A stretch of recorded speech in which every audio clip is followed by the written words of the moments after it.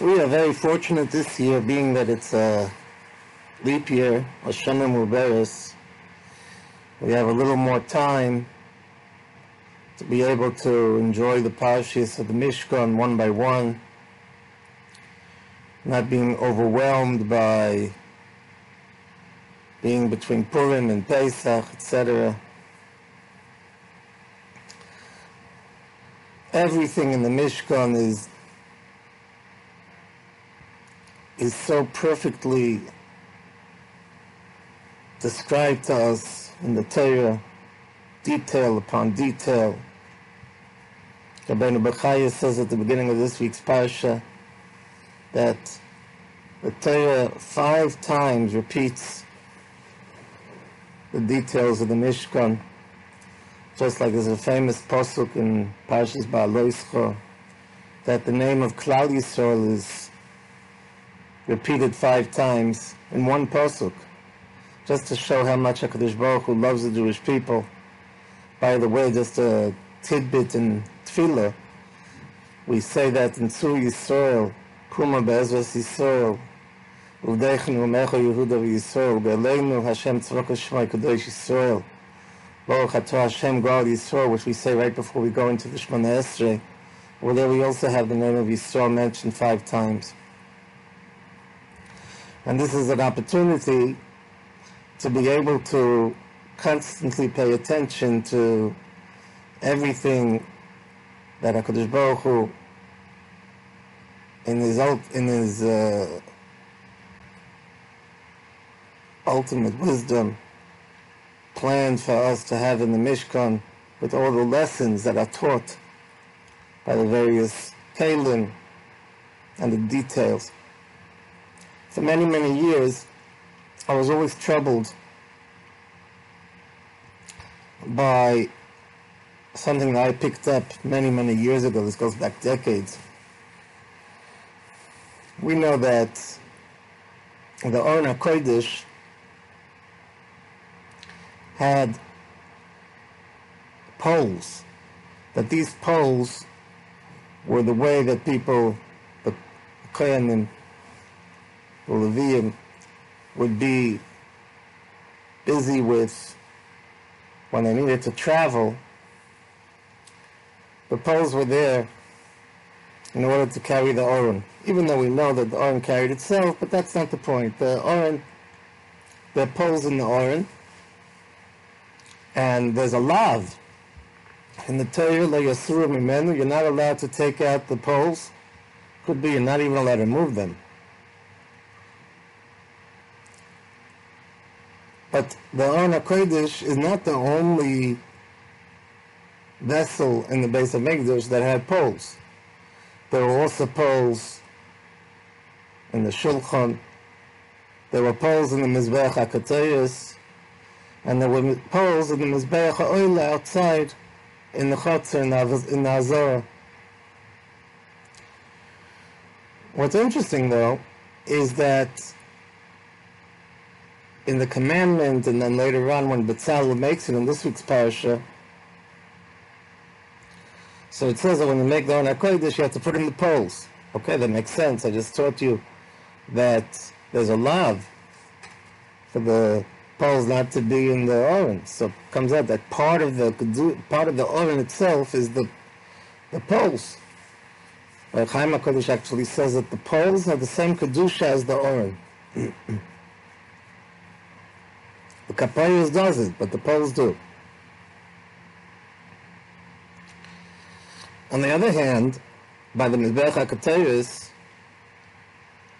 and the Shulchan, in the commandment of making the Shulchan and the Mizbeach HaKatayis, it doesn't say anything about putting the poles in. They have to have poles. So it's obvious that when the traveling took place, so you put the poles in and did what you needed to do. What's interesting, though, is that by the Mizbeach HaNechoshes, but the Mizbeach HaOila, which is outside in the Chotzer, in the Azorah, over there it says to put the poles in already at the beginning. It says it over there, and that's what Betzalel did in this week's parasha. And that's a question already. That's difficult. Why is a Mizbeach and Nechesed? Why is a Mizbeach Oilo? Do the poles have to be put in originally right away? While in contrast, the Mizbeach HaKtoros and the Shulchan don't need that. The poles should be put in immediately amongst at the time of the making of the Keli. So this question bothered me for many, many, many years. And I found an answer to the question, a beautiful answer, in the Netziv. The Netziv says a beautiful pshat. He says like this: every Keli in the Beis HaMikdash represents a different Indian.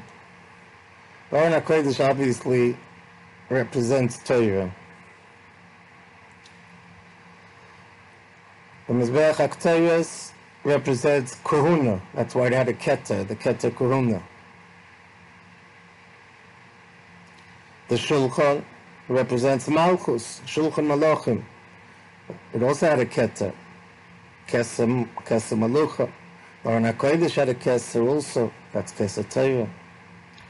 The Mizbeach HaOila represents Avodah. That's where we sacrifice our korbanos. And this is for the pillar of Avodah that there is by the Jewish people. We know that there's Torah, Avodah, Gemilas Chasodim. Avodah is by the Mizbeach HaOila. Now the Mizbeach HaOila doesn't have a keter, but nonetheless. But it had the badim, and the badim had to be put in already from at the time of the building of the Mizbeach. So he says as follows: the Mizbeach HaKtoros and the Shulchan, as we said, represent Kahuna and Malchus. When the Jews go into Golus, they don't take Kahuna and Malchus with them. There's no service in the Beis HaMikdash, and there's certainly no kingdom of David HaMelech, unfortunately. So it's battle. In other words, we don't take the Mizbeach HaKtoros, we don't take the Shulchan with us. But Torah, which is symbolized in Aron HaKodesh, and Avodah, which is with Tefilah, for us it's Tefilah, which is symbolized in the Mizbeach HaOila, that we take wherever we go. We can't be without it. So therefore, the Netziv says, as part and parcel of the actual making of the Keli, we must put the pillars in. Because these Kelim have to be ready to go on the move wherever we go and whenever we go. Again, Shulchan Malachim, Mizbeach HaKtoros, Malchus and Kahuna. Unfortunately, we don't have that today. But Torah and Avodah, that's where it's at. Torah and Tefilah. So that's why wherever we go, we've got to be ready to take the Torah, to take the Aron HaKodesh, and to take the Mizbeach HaOila. They have to be in position and ready to move at all times. To be meramas to us, this concept, that whenever we're going to go to Golus, whenever we're going to have to travel, we should not forget to take the Aron HaKodesh and Torah, take the Mizbeach HaOila and Tefilah, because that's the way we're going to have existence in Golus and Yitz Hashem. HaKadosh Baruch Hu should help, and Yitz Hashem, we're here today. War is broken out. In Ro'isas,